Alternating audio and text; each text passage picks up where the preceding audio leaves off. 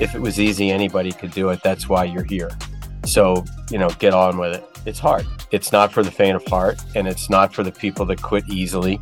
It does separate those that have that stickability, that persistence and tenacity from those that don't. Welcome to MedSider, where you can learn from the brightest founders and CEOs in medical devices and health technology. Join tens of thousands of ambitious doers as we unpack the insights, tactics, and secrets behind the most successful life science startups in the world. Now, here's your host, Scott Nelson. Hey everyone, it's Scott. In this MedSider interview, I sat down with Joe Rafferty, CEO of Vesteck, an early-stage device company developing solutions for aortic aneurysms. Joe is a seasoned executive with a wealth of experience designing, building, and commercializing medical devices. He brings a comprehensive understanding of the challenges and opportunities in the field with his deep interventional medtech background. Here for you the key things that we discussed in this conversation. First, recruit the right people and find ways to keep them on board. Compared to working with contractors, developing in-house capabilities for critical functions like R&D gives you greater control and saves you from unanticipated delays. Second, proficiency in interpersonal communication is indispensable. Don't hesitate to seek guidance, as mentors can be especially helpful during the early stages of your startup.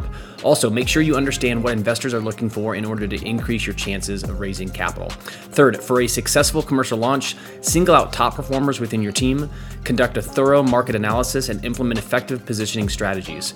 Hiring exceptional talent and executing a well-defined plan will set your company up for revenue growth.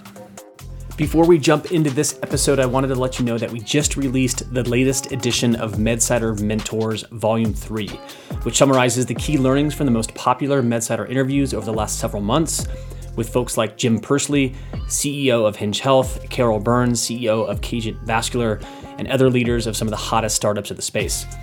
Look, it's tough to listen or read every MedSider interview that comes out, even the best ones. But there are so many valuable lessons you can glean from the founders and CEOs that join our program. So that's why we decided to create MedSider Mentors. It's the easiest way for you to learn from the world's best medical device and health technology entrepreneurs in one central place. If you're interested in learning more, head over to medsiderradio.com/mentors. Premium members get free access to all past and future volumes. If you're not a premium member yet, you should definitely consider signing up. In addition to every volume of MedSider Mentors, you'll get full access to the entire library of interviews dating back to 2010. This includes conversations with experts like Nadim Yared, CEO of CVRX, Renee Ryan, CEO of Cala Health, and so many others. Learn more by visiting medsiderradio.com/mentors.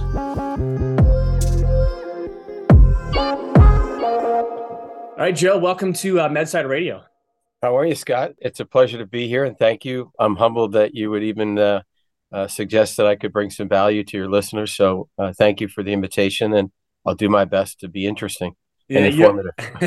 Well, I think there's no question that you'll bring some value. I mean, you've got a long storied professional career with a ton of learnings and wisdom kind of under your belt. So I think it'll be a fun conversation. We were chatting in the pre-interview before the discussion how long it's been since we actually connected live. It's been quite some time, but it's fun to regroup and have these conversations, and hopefully they'll be part fun, part educational for everyone listening. But with that said, if you don't mind, give us like a 2-minute elevator pitch on your professional background, kind of leading up to your current role as CEO of Vesteck. Yeah, I like to say I'm the luckiest man God ever created, the luckiest Irishman God ever created, and usually when folks meet my wife, they confirm that yes, he is. In my professional career, I was very fortunate to kind of listen to the marketplace, and whether it was J&J, the mechanical products division at J&J, CR Bard, getting into some of the membrane oxygenators and open heart surgery, ACS Guidant with angioplasty and coronary stents. I was very fortunate to be on the cutting edge of global strategics that were getting into major markets, and the fields were fallow, and you either knew how to build a business and grow a business, or you didn't. And so literally every day it was about moving the needle. And if you could move the needle, obviously it was very reinforcing. And if you couldn't move the needle, obviously it was right there in front of you. And so it was a great learning relative to how to build a business, but also retrospectively, if something wasn't working, how to fix it. Because if you knew how to build it, you could kind of go back and look at the drawing board and understand where it was falling down and maybe, retool it, if you will. That basis, that grounding of great business practices was kind of a springboard for me to move into the startup world. The old confidence thing, maybe overconfidence thing. If you think you're any good, you're making a lot of money for J&J and Guidant and so on. So, get into the startup world and, prove it. Yeah. So true that your comment, just like maybe overconfidence. I mean, that really resonates with me, because it's like you're doing well early in your, maybe the first half of your professional career in large strategics, and you're like, I'm going to take a swing here. And you think maybe, you're definitely going to like hit a double here, maybe even a triple, perhaps a home run. It's like you get into the startup game and it's like, oof, yeah, this isn't for the faint of heart, So yeah. really good point. And for those listening that don't get a chance to or that do get a chance, I should say, to get to the full interview summary for this particular discussion, we'll link to Joe's LinkedIn profile on MedSider, but you can kind of check out like all of the various positions and roles that he's had and teams that he's led throughout his career. It's kind of one of those things, Joe, when I look at your background, it's like when I remember earlier in my career, when I was kind of just getting started, it was like, I looked at someone like you and you're like, wow, that guy has done a lot, in his career. It's like, wow, these are probably some amazing stories along the way. But let's focus in on a little bit on Vesteck, and then we'll kind of go back in time. But you've been at it with Vesteck since it looks like around mid 2019, early to mid 2019. Give us a sense for kind of what you're doing with your technology now, what it does, and then maybe a sense for the kind of the origin story, or how this even came to be. A colleague of mine, a good friend, brought this technology to me. I had finished with a project and rang up a close friend who was an entrepreneur and an engineer, and he introduced me to a couple of physicians, John Idoga and Terry Richard. Idoga is a general surgeon from the time when general surgeons were the king of the hill, and Dr. Richard is a CT surgeon from Paris, and they brought to me a technology. And kind of the summary of the technology is physics is a cruel mistress. And if you cross her, be sorry. When they, as surgeons, looked at the early endovascular grafting space, they said, well, of course this won't work, because the physics of an aneurysm are such that you put radial force on already diseased tissue and it's going to continue to dilate and give way. So what they did was they created a catheter that has these nitinol sutures already laid flat. For those of us that were in the peripheral vascular, cardiovascular space, when they make those nitinol stents, they take a hypotube and they laser cut the hypotube in the shape that they want it. So we do that with our sutures. We've got nitinol sutures that are preformed in a circle. We preload them in a catheter, and we can deliver them, securing the endovascular graft to the aorta, either at the initial implant or when the patients come back. And there are about 1 million patients around the world that have these grafts in place. And unfortunately, they're failing at quite an alarming rate. So when Dr. Idoga and Dr. Richard brought this technology to me, as you know, I've been in the space forever. I called one of my best friends, Dr. Venki Ramaya from Arizona Heart. I asked him to be candid. That's the way Venki is. And I said, tell me about the problem. Tell me about this concept. And is it a solution? And he said, it's a bit of a challenging secret. I was going to say dirty little secret, but these endovascular grafts are moving, they're leaking, and they're causing quite a problem. And Venki's comment to me was, if your device does what they say it will do, you have a wonderful solution, a very simple solution to a problem that's global. And so Venki doesn't mince words. If it was not good, he would share his thoughts with me. And what he did was he said, you need to get involved in this. And in fact, Venki is on our advisory board, scientific advisory board. And maybe as a testimony to how important the project is, Dr. Sean Lydon is the chairman of the Department of Vascular Surgery at Cleveland Clinic. He's our chief medical officer. Dan Clare is down at Vanderbilt now. Dan is the chairman of the Department of Vascular Surgery at Vanderbilt. Dan was at Cleveland Clinic. Dan's on our advisory board. Andrew Holden down in New Zealand, Ramon Verico. We've got kind of the who's who involved relative to communicating the real gravitas, the challenge that patients are experiencing in the market today. They get these grafts and they have to be monitored. They have to get a CT scan every year to make sure the grafts haven't moved or leaked. So it's kind of like, living with a cancer type thing where you thought you were healed, you thought you got fixed, but you really didn't. That graft without endo anchors and endo sutures is what we call ours. Without endo sutures, it can move and leak, and you're back in the hospital with a really complex repair that the majority of the time ends up being an open surgical procedure. Years down the road, nobody's ever healthier years down the road, not usually anyway. So does that answer your question? It does. And for those listening that haven't spent time in the kind of the cardiovascular, peripheral vascular space. So if I'm a patient, I have an aortic aneurysm, it's sort of like a distension in your aorta. This one example would be I get a stent graft placed, right? So it's a graft that kind of almost seals up that aneurysm. But the problem is, as you mentioned, Joe, is that these often they begin to leak, they can move, et cetera. And so there's not a lot of great solutions to solve for that. Vesteck, you allow a physician to through an endovascular approach, as my understanding, deliver a catheter and almost secure that graft in place to prevent it from moving, leaking, et cetera. Is that kind of you got it? You nailed it right on the head. And the key is we're literally creating a hybrid procedure. In the open surgical repair. They're literally attaching the graft to the aorta. We're bringing the aorta to the graft, and we want to create those adhesions so that the aorta is not going anywhere and the graft's not going anywhere. Got it. That patient, as you say, that blood is excluded from flowing into the aneurysm. Got it. And it's depressurized. Cool. So this is my interview pitch for joining the team. No, joking aside, give us a sense for kind of where you guys are at in terms of development, regulatory, commercialization. When the technology was brought to me, the intellectual property had a number of years left on it. And my awareness for listening to Global Strategics was, they'd love a clean sheet of paper and 20 years of runway on any product that they would buy.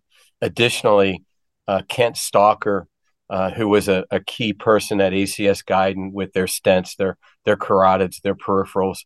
Kent Stalker is our COO and VP of R&D down there in that Temecula, Carlsbad area. And Ted Wolfman and I worked together at not only at ACS Guidant, but up at Pathway Medical. Ted was one of the founders and inventors of Pathway, in addition to Rotablator. So Ted's down there. I gave Ted and Kent the technology and said, look, we need to arguably reinvent this. We can wrap IP around it for the next 20 years. And so what they did was they took a fantastic idea and they made it even better, much more elegant.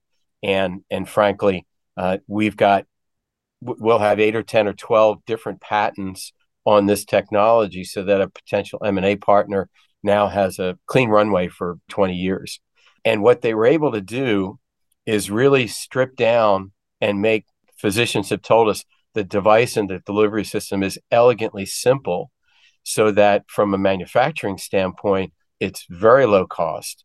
And from I'll call it repeatability or consistency of performance, it's a very high consistency type of a manufacturing process. Got it. So we got the best of both worlds. We've got patents, we've got a design for manufacture and a design for low cost manufacture. And frankly, all of that was done, begin with the end in mind. Here's what we need, team, and let's go do it. And boy, did they really succeeded quite nicely. I think you mentioned Carlsbad, Temecula in Southern California. Guidant was. I think they still have a facility in Temecula, but it's one of those hotspots that's sort of underappreciated. In terms of engineering talent. Because obviously great place to live in terms of the climate. It's just a lot of legacy. Experience there. Yeah. So yeah, kind of one of those underappreciated engineering, medtech engineering hotspots for sure. Yeah, you're 1,000% correct. And frankly, we got a lot of pushback about not using a contract R&D or a contract manufacturer. But my comment was exactly what you just said. When you've got people like Ted Wolfman and Kent Stalker who have done the startups before, but also can go right back into their R&D lab Mm-hmm. and implement exactly the suggestions that our physician founders and SAB members have suggested. It's really cut our development time and our IP, wraparound, cut all that, the expenses and the timeline, cut it way back by having all that inside. Got it. And then so just real quick, are you guys you're in human, I think, right? I believe. Correct. Are you actively commercializing it or just focused on clinical trials right now? Yeah, we're communicating. We've done 4 pre-submission meetings with FDA. Dorothy Abel is one of our FDA consultants, and her mantra has been from the beginning, communicate early and often with FDA so you don't run into those costly surprises. So FDA has essentially given us a lot of very positive feedback on every aspect of what we're doing.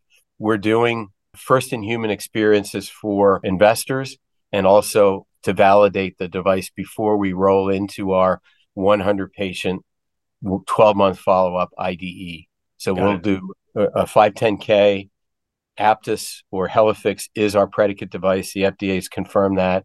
We'll do 105 patients and do a 12-month follow-up. We'll probably consent them for 5 years because we want to track from a marketing standpoint. We want to know how long-term the device succeeds. But from an FDA standpoint, it's 12 months. So yeah, right now we've done 5 in humans. We'll probably do another 5 more. And part of that messaging is to de-risk for investors that, this device works and it works consistently.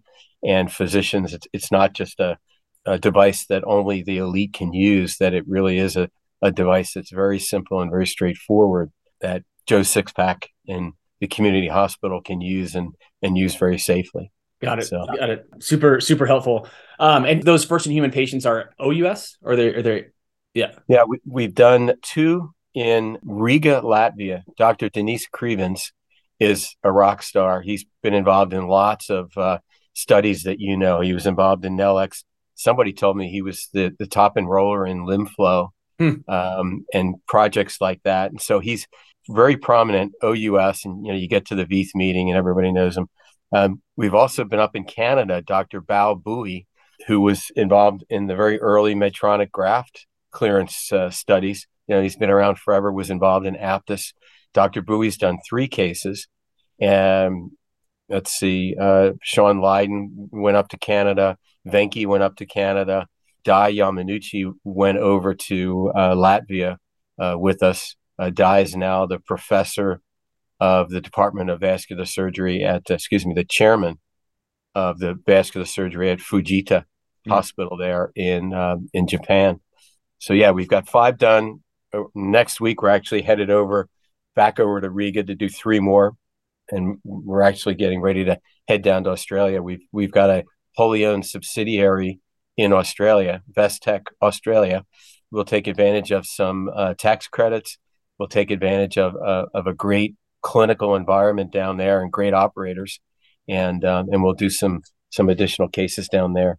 Okay, cool. Mm-hmm. Awesome. That sounds like a lot of fun. And listening to you kind of describe everyone that's involved, right, in the company, the clinical work, et cetera, I think that just speaks volumes around the importance of just maintaining connections in the space, right? And for someone like you that's in the cardiovascular, the peripheral vascular space, it's clear that you've done that because you've been able to pull in such an impressive group of KOLs, and it really speaks volumes and really shouldn't be underappreciated how important that is. But with that said, Jeff, if it's cool with you, let's maybe spend the next 20 minutes or so kind of going back in time and learning a little bit more about like the very early days of Vesteck. And then I'd like to answer your questions, just kind of general advice questions about different, kind of functions or areas of a startup. But let's maybe first talk about prototypes. You mentioned, you kind of told the story around how you had this technology. It was, whether you want to kind of consider it alpha, your alpha build, but it needed to be reworked. And so when you think about, with all of your experiences in startups, and you think about even just, the last several years with Vesteck, how do you think medtech entrepreneurs should be thinking about those early stage, iterations from alpha to beta, et cetera, especially, under the guise of, you're trying to be really capital efficient at that point too. So would love to just get your thoughts on how to best do that. Any words of wisdom for other founders and CEOs listening to this? Yeah. we had some really significant conversations with investors about doing this work that you're talking about in-house versus farming it out to contract manufacturers. And what I will endorse wholeheartedly, when you've got the right teammates, Kent Stalker and Ted Wolfman and their team, they brought along two just rock star engineers, John Whitfield and Kenneth Stalker. Apples don't fall from orange trees. Kenneth is also a rock star. So when you've got people like that, you don't need to wait for a contract manufacturer or contract R&D person to fit you back into the queue and try to develop the ideas that you've brought to them. Because part of that whole working with a contract R&D and contract manufacturer is that it is a sinusoidal way of they're working with you now, but as soon as you walk out the door, they have to book those hours with the next vendor, if you will, the next company. And so it's a lot of, as they say in the UK, fits and starts, stops and starts. And so we were able to mitigate all that because everybody's in-house. And literally, I can be in Carlsbad in the morning and have a conversation, with Ted or Kenneth. And by noontime, there are 2 or 3 prototypes on the table talking, we're talking through which is the best way to go. The other is when you've got that capability and physicians give you that feedback, one of the highest levels of respect you can pay to a clinician, a physician advisor, is to do what they asked you to do and get that back to them quickly. And so for our engineers to be able to iterate and take that advice and get it back for an approval or an opinion is really, really valuable.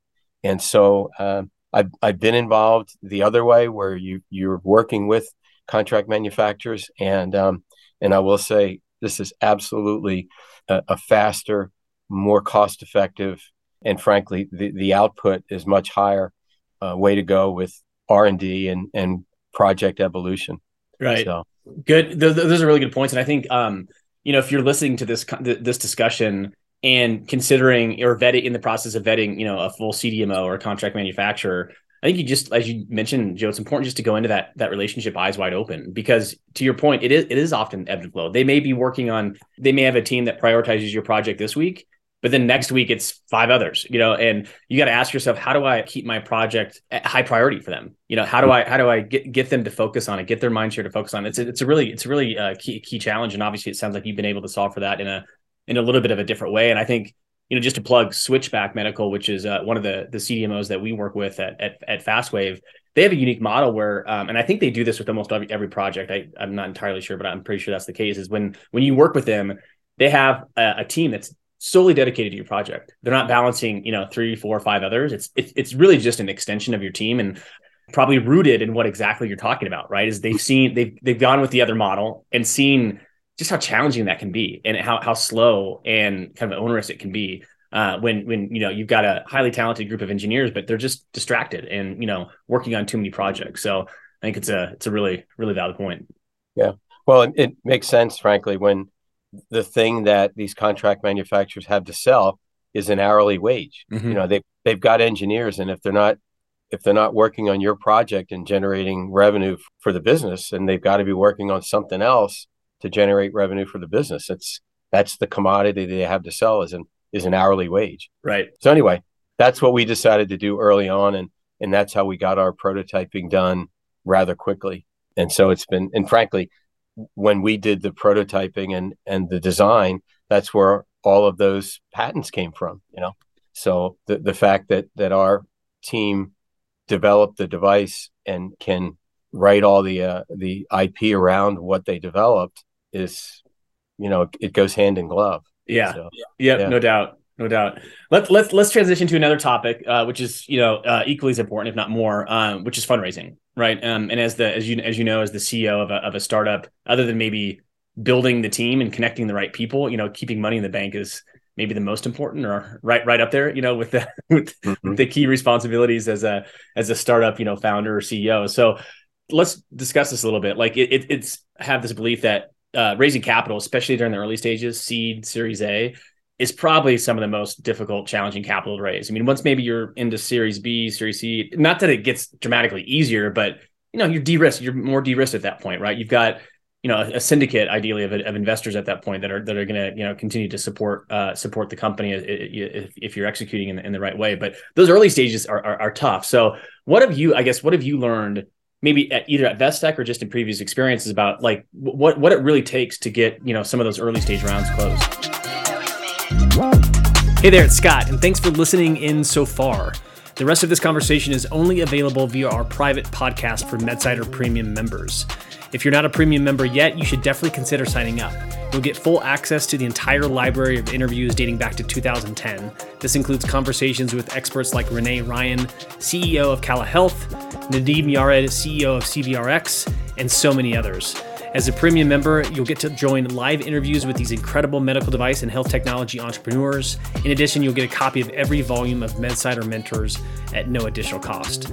To learn more, head over to medsiderradio.com/premium. Again, that's medsiderradio.com/premium.